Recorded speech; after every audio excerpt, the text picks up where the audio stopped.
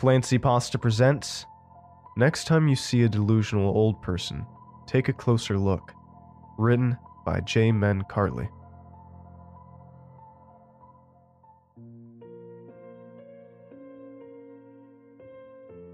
Not many 80-year-olds can look back on life with as little regret as I do.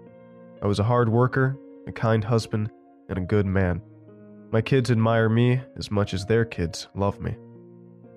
When my sweetheart became my angel last year, the whole family started seeing my problems. Me and Marie were a romance you read or watch, not live. That woman did as much for me as she meant. Everything. I have very clear physical reminders of my life of labor. I have trouble doing the things you shouldn't even have to focus on. Getting up, climbing the stairs, walking for more than 10 minutes. Marie used to help me with all of that, but now life is more of a chore. My family are grateful for all I've done over the years, so when these issues became apparent, the offers of spare rooms or moving in as a helping hand came in bulk. It was overwhelming, but even though I'm an old man, the oldness doesn't stop me from remaining a man. It was time for me to stop dodging life and begin taking its punches head on. My family argued, refused, and claimed to be unmovable in their stances, but I had already picked out the care home I wanted. I still remember the night I held my son and daughter's hand, shared my stare between them, and said, "Dad's here to look after you. You don't have to look after Dad." 2 days later, all three of us were walking through the front doors of the care home I settled on. I'd already prepared myself for what I was going to see, but Jesus. So many abandoned eyes staring, but not seeing anything. Nurses talking to empty shells like they were children. It's hard to find annoyance in it when there was no sign of the patients understanding a word anyway. "Morning, guys. How can I help?" A jaunty receptionist spoke over my pity.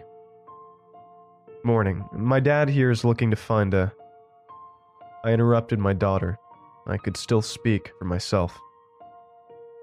"This is where I'm supposed to be living, I believe." I leant on the reception desk as I felt my son and daughter's frustrated gaze. "Not a problem, sir. Can I take your name?" The process was as depressing as I expected. I felt I was booking a coffin rather than a room. My son and daughter watched as I pretended to listen to the introduction and faked optimism whilst being shown my room. Plain walls, single bed, a chest of drawers, a window with a car park view, and a wooden chair with a desk in the corner. It was enough. The kids promised me a visit first thing the next day, and with that, I was alone in my new home. I spent the day watching mindless television, thinking about Marie and avoiding those vacant faces all around me. I prayed to every god I didn't end up joining them one day. I didn't have to look at anyone if I didn't want to, but I couldn't help hearing them. A select few just sat in a daze, repeating certain phrases over and over again. One woman sat in a rocking chair, almost chanting, "My girls, my girls, my girls," every half an hour or so, like a dying smoke alarm. Another man did similar while stood still, leaning on his cane. "Susan, Susan, Susan," at least twice an hour. I made a mental note of all who did this. That way I'd know who to blame for my inevitable madness in the years to come. I felt like I'd hardly seen the afternoon when a carer's voice became the first clear tone to fill the room. "Bedtime, everyone. Please find your rooms and ask someone if you need assistance." A group of carers scattered themselves around the room to help up the patients that couldn't do so by themselves. I knew I was in a home for the very reason I was about to ignore, but I couldn't accept it. I could handle my kids helping me stand each day, even my grandkids, but it was Marie's job, one that no care could take away from her. I trembled and tensed in pain as I tried to rise, clutching chair armrests and reaching for nearby walls for assistance. I heard my knees crack and felt them tighten as I tried to force them straight. A group of nurses came rushing over to help my obvious struggle, but were met by my outstretched arm calling them off. "I'm fine." The room fell silent, and all eyes except those empty were on me. "I'm fine," I repeated whilst composing myself. I limped to my room, frustrated and embarrassed. I felt like I'd volunteered to live on stage and in humiliation simultaneously. If I didn't walk in broken, I'd soon be broke. I thought about it until the early hours of the morning, not that I would have slept anyway through the echoes of delusion. My girls, my girls, my girls. Susan, Susan, Susan. Son, son, son. Henry, Henry, Henry. Different voices with the same subtle sadness, muffled through the walls. It never stopped. How could anyone live happily in a constant reminder of their misfortune? I couldn't take it anymore. I tore my covers off, grunting in anger whilst trying to sit up in bed. I felt every joint grind against another as I tried escaping my sheets. The pain burned, then lingered, dragging my attempts of standing back down. My love was dead. My kids weren't there. My body was crumbling beneath me, and my fate was wandering around me in the home I now live in, showing the inevitable zombie I'd become. It was awful. I shook with anger. No one could do this. It was all falling apart. It was too much. All went silent and numb as my arms developed a deep ache and a sharp pain stabbed my chest. I clutched the bottom of my collarbone as I felt the sweat run down my forehead. I couldn't hear my heartbeat. It was slowing. I tried calling for someone, but not a whisper left my mouth. Slower. Just as the agony spiraling through my world grew unbearable, darkness took its place. Stopped. I knew my eyes were open, but I could see nothing. I was surrounded by a blackness that nothing in the real world could replicate. This wasn't the real world. Was this death? Was this an afterlife? A small light pierced the darkness far in front of me. I felt my legs once more. The light wasn't holy in any way. It didn't feel like something to be followed, but something to choose. Things weren't right. I became aware of something lurking in the void I was inhabiting. Something chasing me. That was the choice.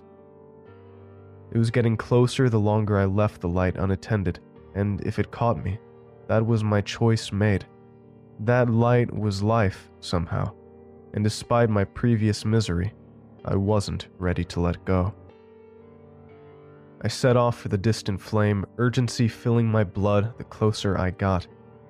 Death knew I wasn't accepting it. My strides grew longer and quicker. I could feel its vile, snarling jaws matching my increasing speed. The light began replacing the darkness as my deep sense of dread began fading. I didn't realize how close I was to its brightness until I was within it. I saw color and movement. I saw people. Be subtle, but the girl over there keeps looking at you. I recognized that voice. David? My best friend, David? I heard David died of lung cancer 5 years ago, old and frail. But that wasn't what he was here. I saw him young. He looked to be in his early 20s. I looked around. Everyone was young. All the friends I had as a young man were sat around a table at our local cafe. I was back with them. I saw Christmas decorations coating the walls and corners. It reminded me of a special night. Then it sunk in. I looked across the room to a table of girls who looked of similar age to me and my friends. She was there. her beautiful young face, among yet somehow different to all those surrounding, smiling at me.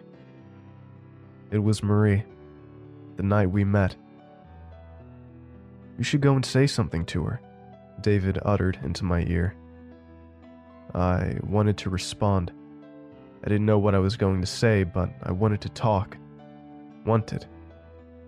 Something was stopping me. I couldn't get a word out. I tried reaching for the coffee cup in front of me, but my arms wouldn't budge. I was caged in my own body. The conversation still flowed, but it flowed around me rather than through me. I felt my stomach twist upon remembering how me and Marie first spoke. The girls across the room stood up to leave and took Marie with them. I tried to stand to stop her and introduce myself like I did the first time round, but it was hopeless. I screamed inside my throat and thrashed in my own body, but remained still as the dwindling hope in her eyes grew more faint the closer she got to the door. I watched the love of my life's face fill with disappointment before leaving the cafe. She broke eye contact, and with that, she was gone forever. "Christ, you let a stunner go there, bud," David spoke, reaching for his coffee. Those were the first words I heard in a life I never lived. A flickering light returned but grew in the outline of my vision. My friend's words became unintelligible as the blinding light closed in on them. It engulfed the room until it was all white. I saw nothing, but felt it all. Life was gliding past me, but not the one I'd previously lived. One much more desolate. I felt loneliness tear away all I worked for and solitude swallow my livelihood. I heard the laughter of my children vanish and the warmth of Marie turn to ice. I experienced all misery could offer in less than a second. My care home bedroom fell back into place as it were before. Only my eyes moved as I tried to glance around the room. I was no longer in bed, but a wheelchair. I noticed my open door as the sunlight shone into the hall. There were murmurs coming from outside. His home care brought him in yesterday. She says he hasn't been able to move or communicate independently for a week. It's been going on for a while. I managed to single out a voice. "Parkinson's, maybe?" a different voice asked. "Maybe," the previous guessed. "Well..." The murmurs grew closer. A carer appeared from round the corner as the receptionist followed behind. "Whatever's wrong with our new friend here, I'm sure we'll figure it out and keep him comfortable." She bent down to talk to me. That patronizing tone I recognized. I was being spoke to like a child. "Does our new friend here have any family we can talk to about his condition?" the carer continued. "No one, I'm afraid. No wife, kids, or even distant relatives," the receptionist responded.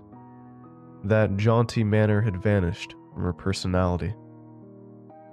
As she stood in front of me, I saw a glimmer of genuine emotion ripple through her condescending act. How sad. The ladies grabbed each side of my wheelchair and pushed me out of my room whilst discussing my future in their premises. Only then did I realize the choice I made whilst engulfed by darkness.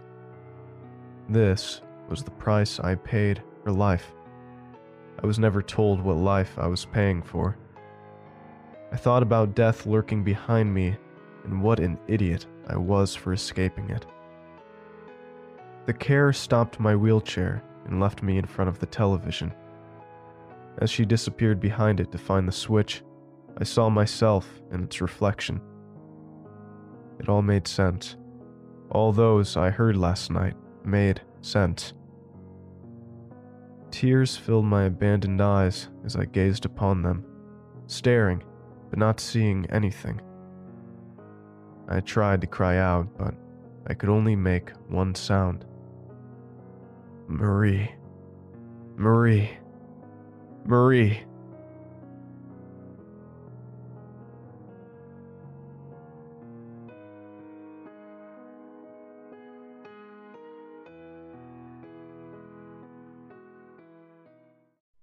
Thanks for listening, and I hope you enjoyed tonight's story. If you did, make sure to check out more of the author's work in the episode description and go to youtube.com/clancypasta to hear new episodes first. And if you'd like your story featured in an episode, feel free to email it to clancypastastories@gmail.com. You can always get your creepy cool merch at teespring.com/stores/clancypastastore. And I hope you all have a great night. Cheers.